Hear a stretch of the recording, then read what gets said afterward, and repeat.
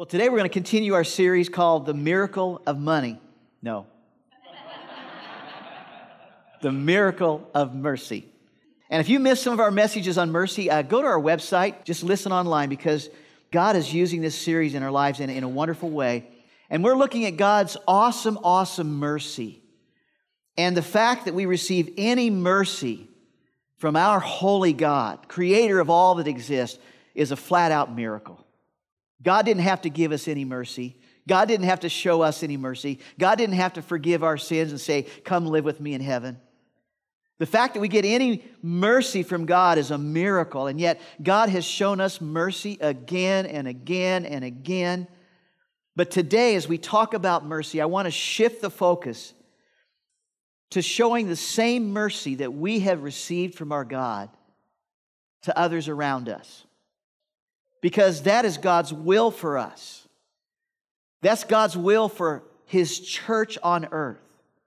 That we will be givers of mercy just like Him. In fact, in Matthew chapter 5, verse 7, Jesus says this, "Blessed are the merciful, for they, those who are merciful, they will be shown mercy." So here's the bottom line as we begin. You want mercy from God? Give it to others. You want mercy in your life from God? Offer it to others. You want mercy? Grant it to others. So write this down. Your mission is to add mercy to your personal ministry. As you live here on earth, God has given us all a calling, all gifts, all resources, and He wants you to add to all of that as you go out in your mission to make more and better disciples of Jesus Christ. He wants you to add to that mercy. Go out and do your mission, do your ministry with mercy. You see, there's lots and lots of people in our society, lots and lots of churches who are very fervent about going out and making more and better disciples of Jesus. But there's no mercy in their approach. As they approach people, it's all word-driven, it's all fact-driven, it's all truth-driven, it's all fear-driven. Do this or you're going to miss the boat.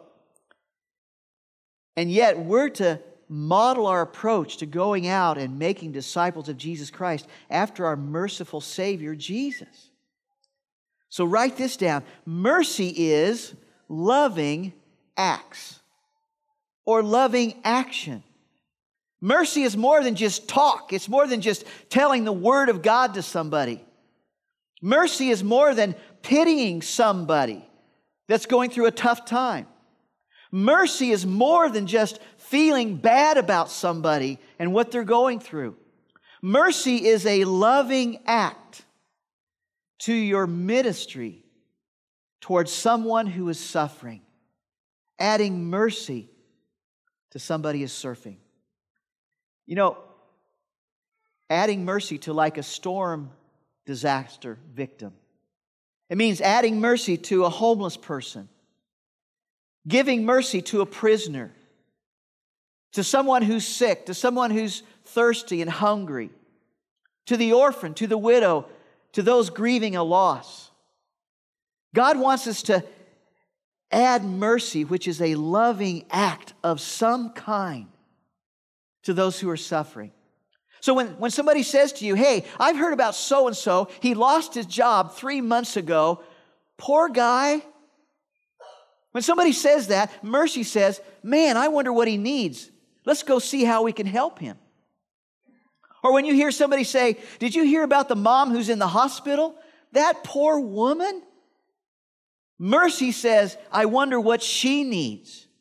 Let's go find out and see how we can help her.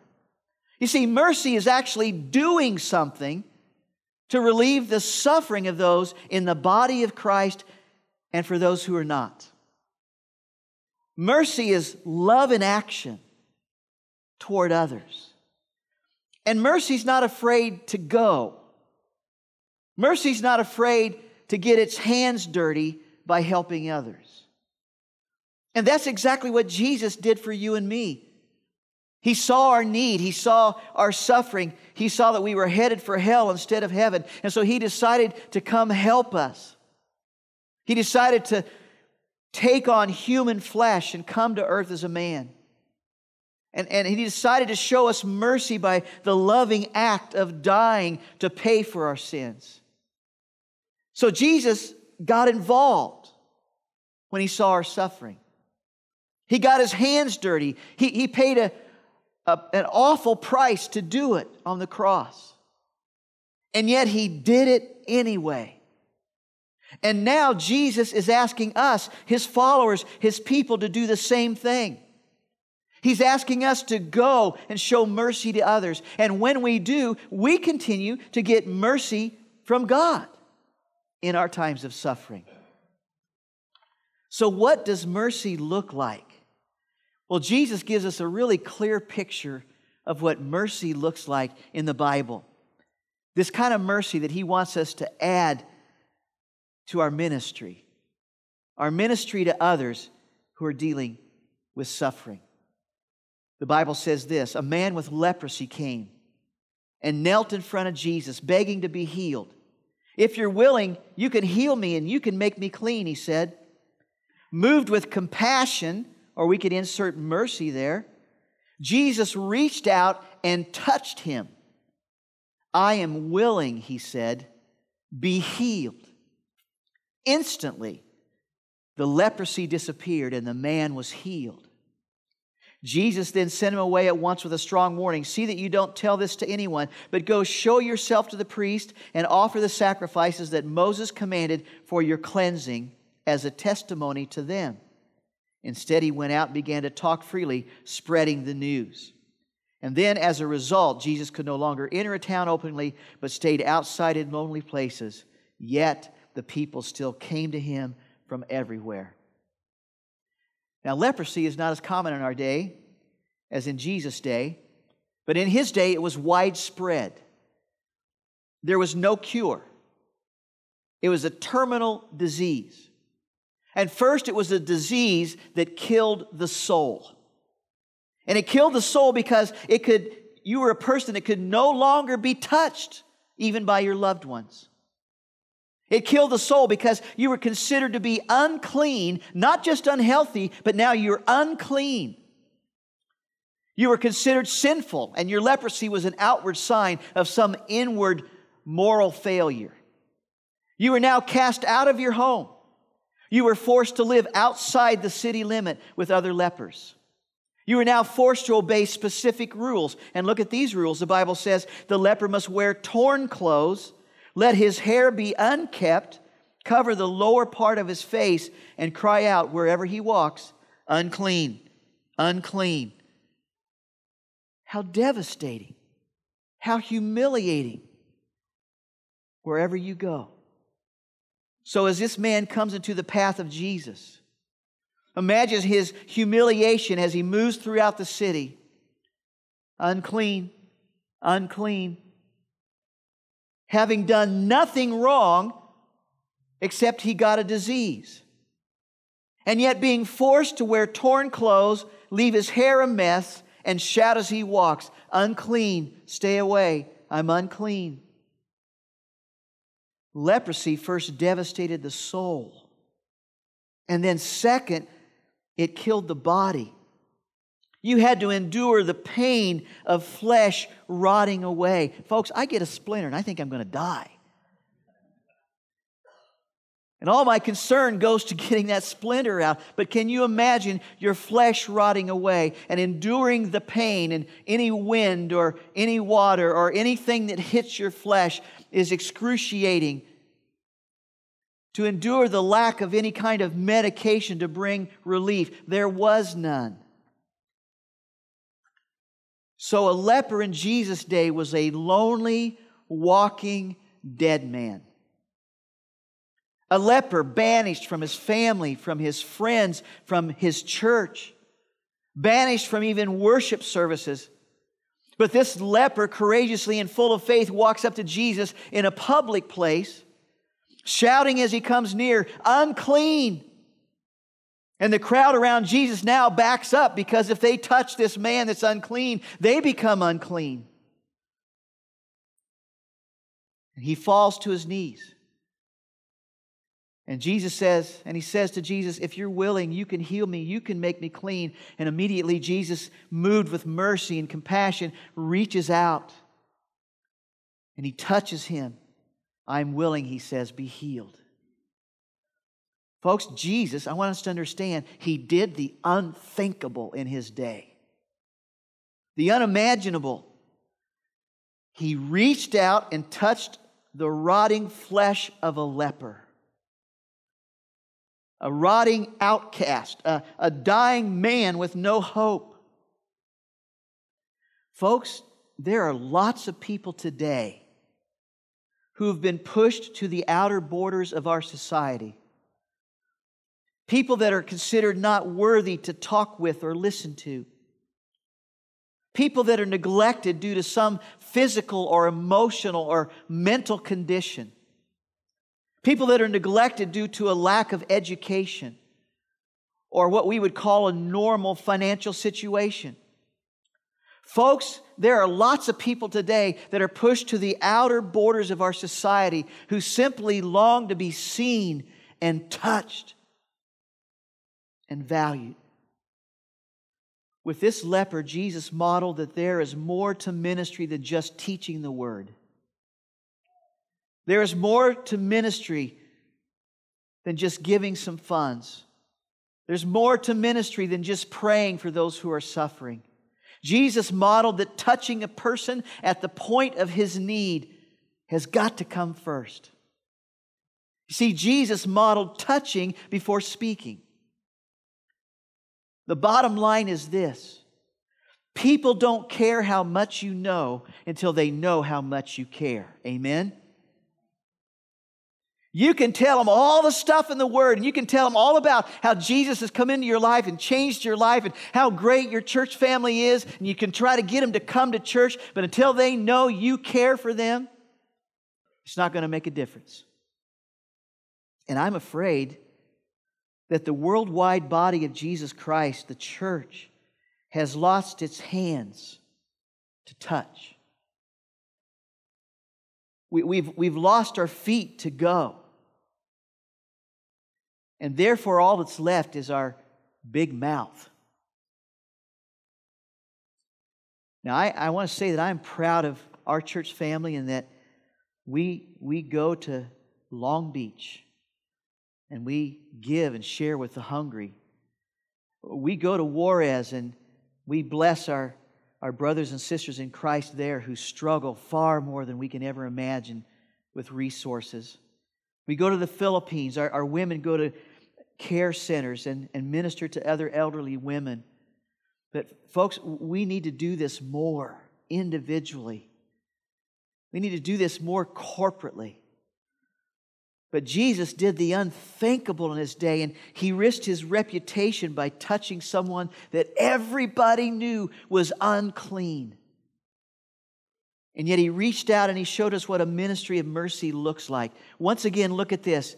Mercy is deciding to do something to relieve the suffering of those in the body of Christ and those who are not. But don't forget this last part. And then actually doing it. We can sit in here and have all kinds of good intentions, and we can decide we're going to go out and show greater mercy, but we have to actually do it. And Jesus decided to do something to relieve the suffering of the leper. He healed him. But then Jesus said some really strange things. What did He mean when He told the leper to go to the priest and offer the sacrifices that Moses commanded? What did He mean? Look at this. Jesus said, "Go show yourself to the priest and offer the sacrifices that Moses commanded for your cleansing as a testimony to them." What sacrifice? I mean, what's Jesus talking about? Well, Scripture goes on and says the priest is to slaughter the lamb in the holy place where the sin offering and the burnt offering are slaughtered. The priest is to take some of the blood of the guilt offering and put it on the lobe of the right ear of the one to be cleansed, on the thumb of the right hand, and on the big toe of the right foot. What? What's that all about? A lamb is to be sacrificed, the blood's to be put on the right earlobe, the right thumb of the right hand, and the right toe of the big right foot. What's that all about? Well, that was the sacrifice to cleanse a leper. And so if a leper came in and said, I think I'm clean, I don't think I have leprosy, and they would do all of that. That was a sacrifice for the cleansing. Okay, you're free now, you can go. And then the Bible says Moses slaughtered the ram and took some of its blood and put it on the lobe of Aaron's right ear, on the thumb of his right hand, on the big toe of his right foot. Moses also brought Aaron's sons forward and put some blood on their lobes of their right ears, thumbs of their right hands, and on the big toes of their right feet. What? Here's another lamb that's been sacrificed, and its blood put on the right ear, right hand, and right big toe. What's that? That was the sacrifice for the cleansing of a priest. Here's the point. The blood sacrifice that cleanses the priest is the blood sacrifice that cleanses the leper. The blood sacrifice that makes a priest acceptable to holy God is the same blood sacrifice that makes the leper acceptable to God. So that means that there is nobody, priest, pastor, there is nobody who's so righteous that he doesn't need a cleansing. And there's nobody so unclean that they're beyond cleansing. Amen? Oh, come on, talk to me. Amen? We can all be cleansed. So whether you are a priest or a leper, it's the same sacrifice for all of us. But we all need a lamb. We all need a Savior whose blood can cleanse us, and Jesus is our Savior. Amen? He's the lamb who shed his blood for us. But he didn't say, I'm going to put it on your lobe or on your toe or on your hand. He says, I'm going to wash you, and I'm going to make you whiter than snow with the blood I shed on the cross. That ought to have you guys shouting this morning. We all need a lamb, and he's our lamb. So Jesus added mercy to his ministry by touching and healing the leper, but then he went and offered his blood as a sacrifice to cleanse every sinner of his leprous spots. Now, those of us who've been cleansed have the calling and the responsibility of showing mercy to the untouchables in our day and time. And like Jesus reaching out to them in his name and asking him to heal them in his name. So who are some of the lepers today? Who are the ones who are physically distressed because of maybe sinful choices they've made? Who are the ones who are declared by our society to kind of be untouchable, unclean, unworthy? Well, our society has given names to them like, well, they're the street people. They're the hungry or the destitute. Over there, they're the drunks. They're the derelicts. They're the drug addicts. What about those who have HIV and AIDS? What about those who are pushed to the outskirts, back into the back alleys, outside the camp? Here's a big question. What are you willing to do with today's lepers? You see, Jesus was willing to get involved. He was willing to touch all kinds of people with all kinds of problems and show them mercy. Not only this leper, but the woman caught in adultery, the demon-possessed man. What are you willing to do? Take a look at this.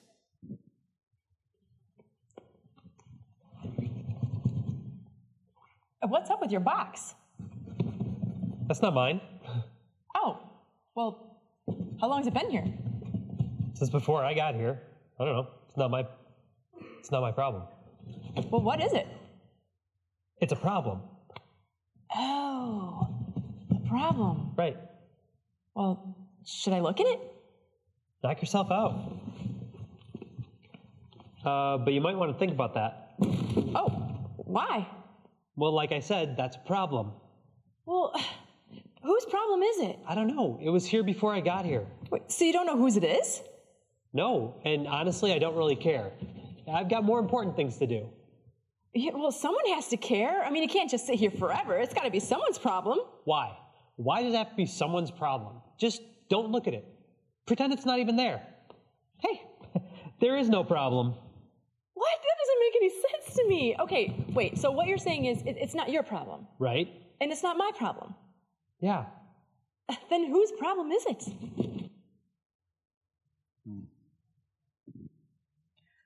So the question comes back to us, what are you willing to do when in your path there's a problem? You didn't create it, but in your path, like the leper came into Jesus' path, what are you willing to do? Are you going to turn your back on the problem, or are you going to do what you can to show mercy, to reach out and touch? I mean, how can we be like Jesus if we're not willing to show mercy like Jesus? You see, Jesus doesn't wait for anybody to clean up their lives before He shows them mercy. Aren't we glad? Amen? He doesn't wait. He doesn't wait for somebody else to deal with the problem standing in front of Him. He shows mercy. He gives help. He reaches out. He touches people. And so if you want to continue to receive mercy, you have to show mercy.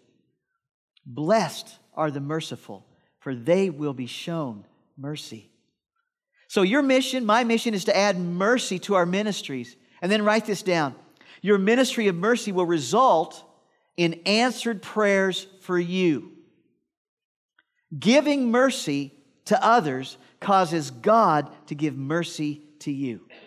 Here's the question. Have you been praying and asking God for mercy in some area of your life, but not a thing is happening?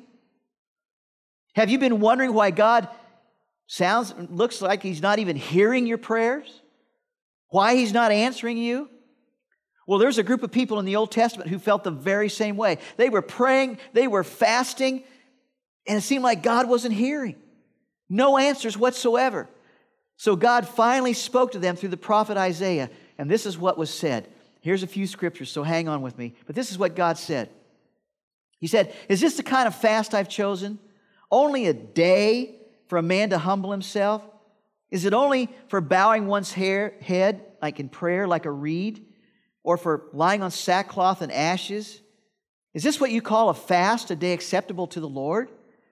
Is not the kind of fasting I have chosen? To loose the chains of injustice, to untie cords of the yoke, to set the oppressed free and break every yoke?